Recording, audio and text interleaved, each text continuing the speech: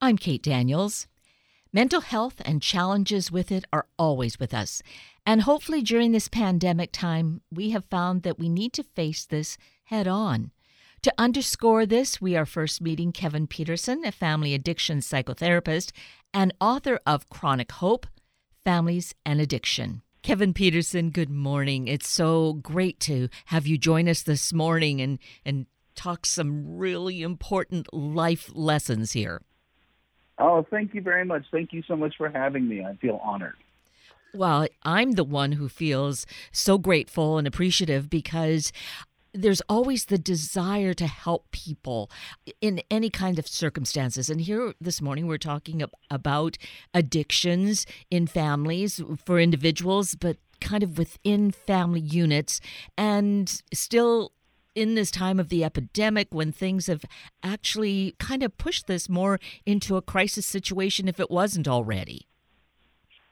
Absolutely. What's happened is that people have turned to self-medication at higher levels than we've ever seen before.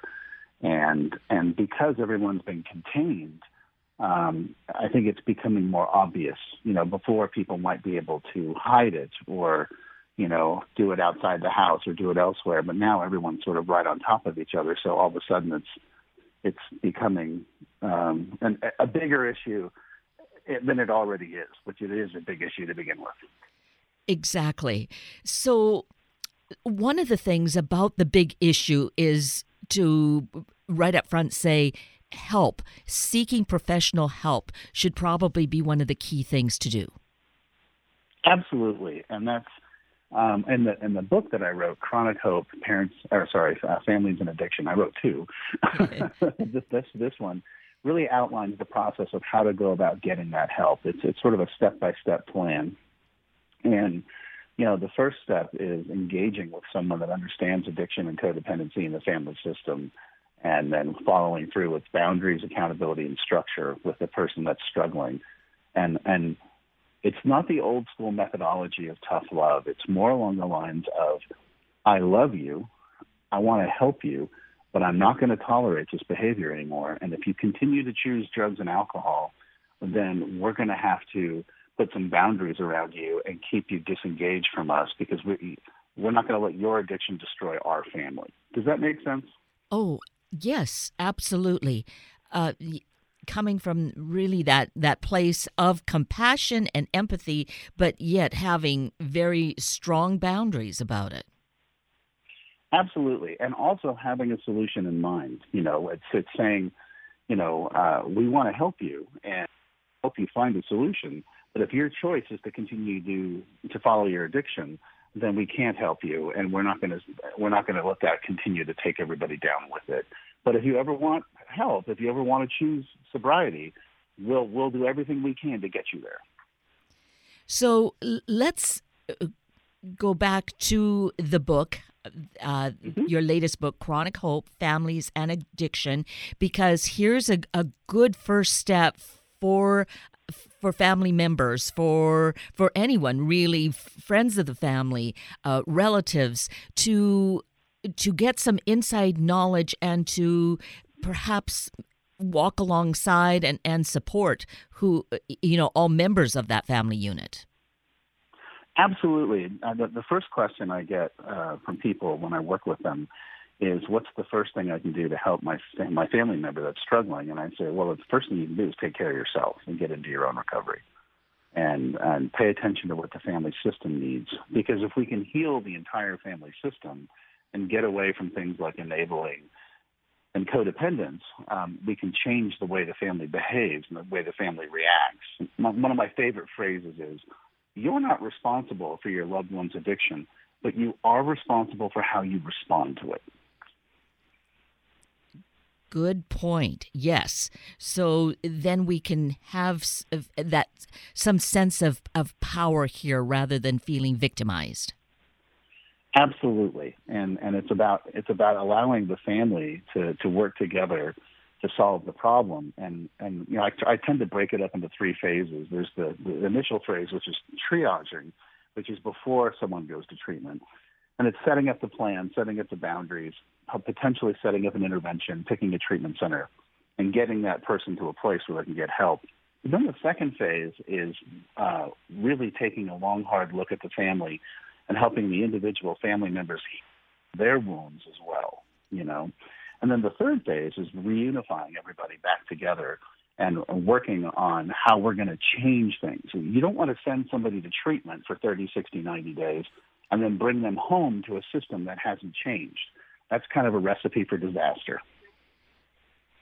And so hopefully in a situation where there is some professional help for the individual, or maybe it's more than one individual, then there should be something also going on simultaneously to help the rest of the family, correct? Absolutely. I'm a huge advocate of the family taking care of themselves. And through family case management, which is what I offer nationally, and also family therapy, which can be done locally. I believe in the 12-step programs. It can be faith-based. It can be whatever the family needs to do to heal themselves. One of my other favorite phrases is, happy families come from happy individuals.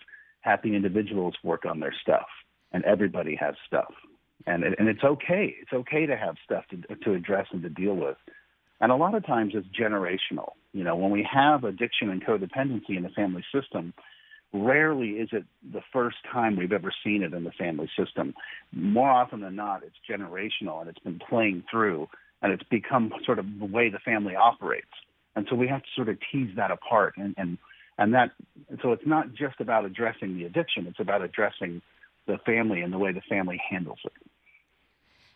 And thank you for mentioning that, because I was thinking about that aspect of it being generational, that it doesn't necessarily mean that if the grandfather is an alcoholic, the son and the grandson will necessarily be, but there's going to be some kind of potentially addictive behavior. Well, yes, and what you'll find is if the grandfather is an alcoholic, or the grandmother, let's be fair. Yes, absolutely. Yes. What happens is the family, you know, the spouse and the children of that grandparent will respond by altering their behavior to accommodate the alcoholism. You know, in a lot of different, you know, whether it's through enabling or, you know, people pleasing or ignoring it or cleaning up the messes or caretaking. And then that generally what will happen is they'll start taking on the roles of that it's their job to take care of that person and solve their problems and clean up their messes. So then they're starting to pass that behavior patterns on. So it's not just the addiction or the drinking, it's the behavior pattern that goes around it with it. And so when the next person shows up that may have some sort of addiction issue, the codependency behavior patterns start to flare up. And then we start into this whole sort of, you know, roller coaster, codependent merry-go-round, where nobody's really dealing with the actual problem. We're all kind of running around putting out fires instead of getting proactive and saying, hey, we don't want to live this lifestyle anymore. One of the things I always like to tell people is it's time to get off the roller coaster. And you can choose that today. You can choose to get off the roller coaster and say, I'm not doing this anymore. I love you, and when you're ready to get help, I'll help you. But until then, I'm not in. I'm out. And I'm going to be over here. I'm not going to participate. And that's the hard part for the family members, because like you just said, it's been generational. They think that's their job, and convincing them otherwise is difficult. So there's the generational, yet I'm sure that we must have situations that it's something new in a family that just all of a sudden we notice maybe more alcohol being consumed, or maybe there is evidence of drugs. And what would that is? Does that happen? And what does that look like? Yes, it's definitely generational. And I mean, we call addiction a progressive disease. It doesn't get better, it gets worse. And so as it goes forward, you know, like you said, so maybe the grandparent had a drinking problem. And let's say now we have, you know, children that are experimenting with, you know, methamphetamine or heroin or opiates or pills or marijuana and taking it to a deeper level. I mean, there's certainly some, you know, much harder stuff available. One of the things I tell families when I first work with them is, let's delineate that if somebody's drinking or using marijuana, we can take one approach where we're going to try to set boundaries and hold them accountable, and it may take a couple of weeks or a month or so, or depending on the severity, of course. But if they're using opiates or heroin or meth or cocaine or any one of those drugs, they could die the next time they use them. So we have to take a much different approach. It needs to be more drastic. Oh, yes. And certainly we've seen too much evidence of this going on, and we just don't want any more of those statistics, or certainly start solving the problem. Oh, my gosh, you're totally right. I think in 2011, overdose deaths took over as the number one killer of people under 30 away from car accidents. And, that's only gotten worse. It's not getting better. And so what I try to do is create a systemic plan for families of how to deal with this and how to go about addressing this. Because, like you said earlier, they feel hopeless and they feel completely something it's foreign to them. They're like, we don't know what to do. And they tend to call the priest, the minister, the rabbi, the pediatrician, the family doctor. Maybe they're seeing a therapist. But if you're not trained in addiction and codependency and you don't have this life experience, it's a foreign concept. I grew up in a house of addiction. My mom was a prescription drug addict. I became an addict and an alcoholic. I got sober on May 5th, 1991, and then I became a mental health professional. So I see this from all different sides. I think the thing that's important is that you find someone that understands addiction and codependency and the structure of the family system. And I don't just mean clinically or intellectually. I grew up in a house of addiction. My mother was a prescription drug addict, and then around 13, 14, I started using drugs and alcohol, and I became an alcoholic and a drug addict myself. And then I got sober, and then I became a mental health professional. I've been sober since May 5th, 1991. And that gives me a unique perspective where I understand what it's like to be the family member. I understand what it's like to be the addict. I understand what it's like to be sober, and I understand what it's like to be the mental health professional. So when people come to me, I can give them, I understand, I have the empathy of understanding exactly what's going on and how they feel and the urgency of the situation. And that's why I give them a very direct plan on how to solve the problem. But part of that problem solving is dealing with the family, not just the addict. And your situation really is perfect in the sense of having lived the experience, having gotten the help to become healthy, and then to be able to share. So you really come from a place of knowing, not just theory. Exactly. And I think that's so important. And, it's kind of sad because, I went to a phenomenal master's program at Regis University in Denver, and there was one substance abuse class offered. And, and I took it, and it was great. I enjoyed it. But, when you really take a look at drugs and alcohol and the impact they have on our society, it's pretty much pervasive. And I think anyone who's going to be a therapist really owes it to themselves to pay attention and start looking at, what's the usage like in the family system or the individuals that I'm working with. But the problem is they're not trained for it, and they don't have the experience like you just said. Oh, we have so much that could be discussed and just in such insufficient time. But I think we at least are at a place of saying these problems exist, the addictions exist. If you find yourself in that situation, there's great help available.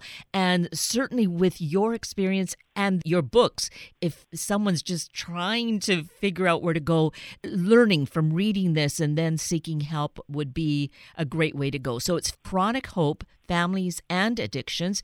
And let's share your website. Yes, it's chronichope.us. And we have a Apple podcast, the Chronic Hope Institute. We have a YouTube channel, the Chronic Hope Institute. We have Instagram, we have Twitter, we have a Facebook page where every month we do Ask Me Questions, and I answer them live. The most important thing for us is at the Chronic Hope Institute is offering people as many free resources as humanly possible and answering questions. And we want people to know there's a place they can go and get hope, go from helplessness to hope. And that's really our motto. Well, thank you for being that ray of hope and light in this world.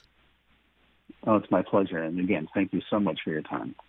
Now, let's meet David Rabati, a mental health advocate whose mission is to erase the stigma surrounding mental illness.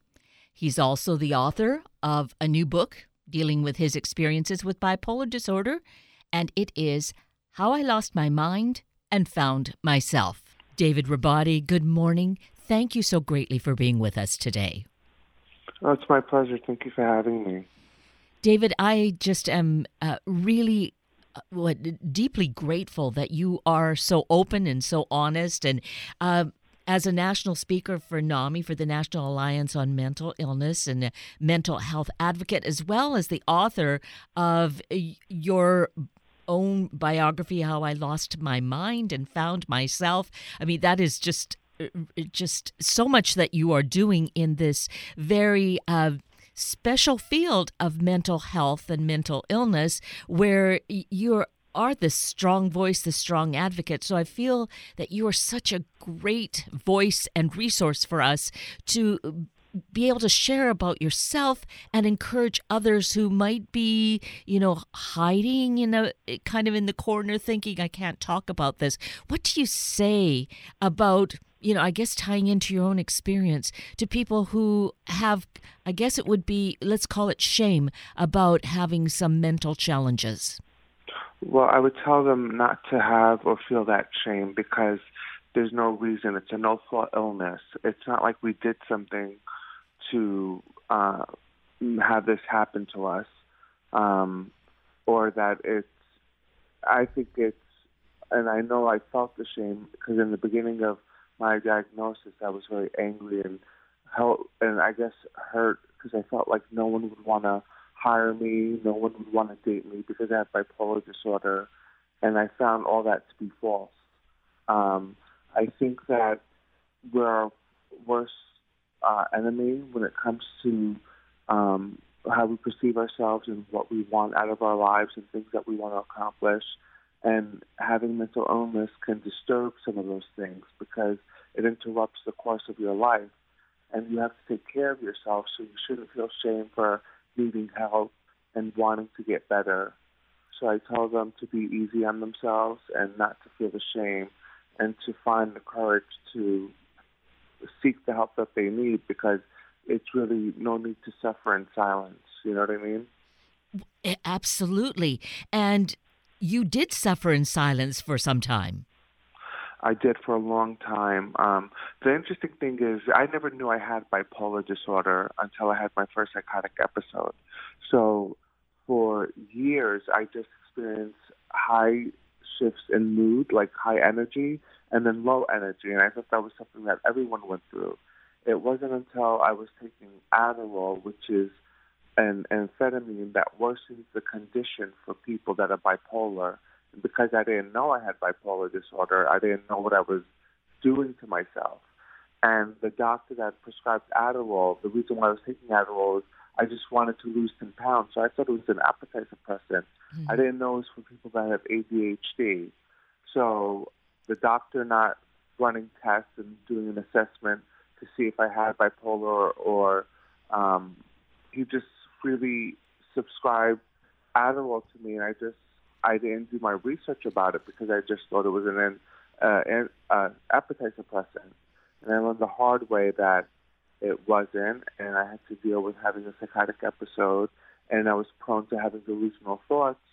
So in the beginning of my diagnosis, I was in a lot of shock and denial, and it wasn't until I had my second psychotic episode that I was just in fear for my life, and I felt like, okay, I have to be on medication for the rest of my life because I'm prone to having delusional thoughts now, and that disturbs the course of your life and your journey and things that you want to accomplish.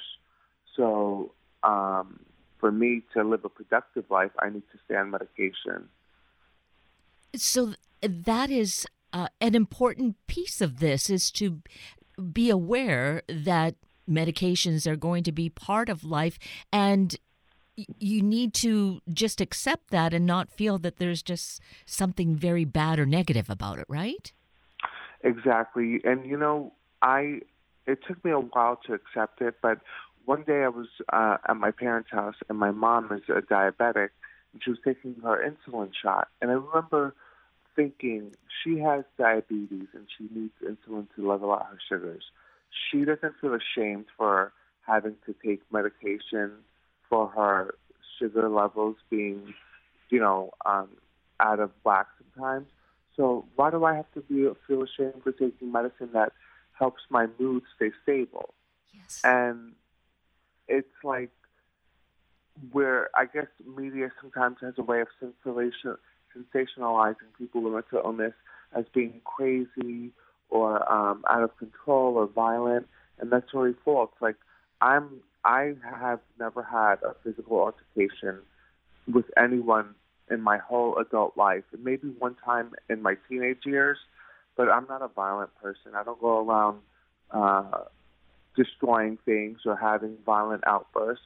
So the disease affects everyone differently, and everyone has a different environment that they grew up in and what they're used to. And I feel that the more education and the more people that want to share their stories will help lessen the stigma against mental illness, and people will start to realize it's not something to be ashamed of, and there's hope, and that there's a productive life out there for you to live, and you don't need to suffer in this silence. I love your comparison with seeing your mother and the insulin she would need to take. I think there's just such a direct correlation there in terms of medications can help us to balance out our life. So we need to embrace that we are living in this time when this is available to us. Yes, and I think you have to ask yourself. If you're someone that has mental illness and suffers from either bipolar or schizophrenia, or some people have both, or have ADHD, do you want to live a productive life, or do you want to live a scattered life that can be out of control and disturb anything that you're trying to accomplish, or just not being stable? And for me, it was important to be stable. It was important to have my independence. It was important to be someone that's a part of the community and doing good for the community and living a fulfilled life. So all that stuff was important to me, and I realized that the only way for me to have it was to be on medication. And my sister, I remember in the beginning, because I was very angry in the beginning, and I didn't want to be on medication, and I felt like I was robbed from my life, and like it's almost like being in jail. And my sister said, David, people take vitamins for their hair, their skin, their metabolism. She's just like, so why don't you view your medicine as taking vitamins for your brain? Like it's just helping you. And when she said that, it kind of made me think about it differently, and I realized like I shouldn't be embarrassed of it. And it is vitamins for the brain. It's keeping me in a level-headed mindset. So I think that's important too, the way you view yourself and the things that you need to do for yourself and better yourself. So I would just tell anyone, like, don't feel that shame or that embarrassment, because it's really not something to feel ashamed or embarrassed about. We all need help at some time in our lives with any one thing or sometimes plenty of things. And there's no real reason to feel ashamed for seeking help.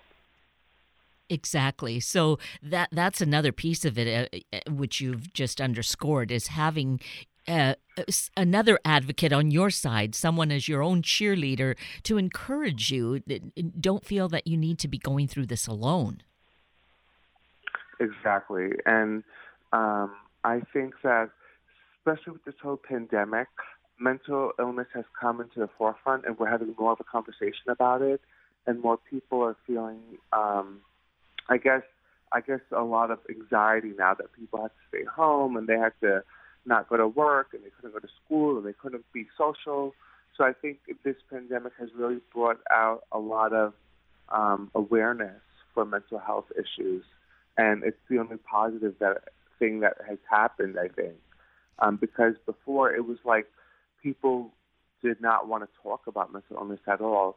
And I'm on a mission. I want to make mental illness look so good that everyone wants it. Like, I just want it to be a natural form of dialogue between people, and people be open and honest. And with being open and honest, you're being good to yourself and kind to yourself. And seeking the help that you need is just going to lead you to living a productive life. And here you are living proof of that. There is this mental health condition, bipolar disorder, but it is something that can be diagnosed and medications can be prescribed. And you can, as you are doing, be living a very important, productive life where part of your role here is to help others, encourage the rest of us to see it in that light. Yes, and you know what's interesting? When I go to universities, like different colleges, and share my story with the students, it's always interesting that, like, I get these students that want to talk to me in private because they can relate to some of the things that I was sharing. And it makes me feel good, but it also makes me feel sad that they're not comfortable to just openly ask the questions. They'll directly ask me in person, and like personally, not in front of the crowd. And I just thought to myself, when I was diagnosed with mental illness, I was in a dark place, and I was in a very sad and very scary place. But it wasn't until I heard someone speak at a NAMI workshop, and he shared his story, and he had the same condition that I had, that it gave me hope and inspiration that I could have a productive life. And he was in recovery for about 10 years. Like, he didn't have any mental breakdowns. He was productive. He had a job. He got married. He started a family. And it gave me inspiration when he shared his story. So I just imagine what it would be like if we were all able to live our truth and tell our stories, how inspiring that would be for other people to hear, and what a difference it could make in the world. Oh, right on.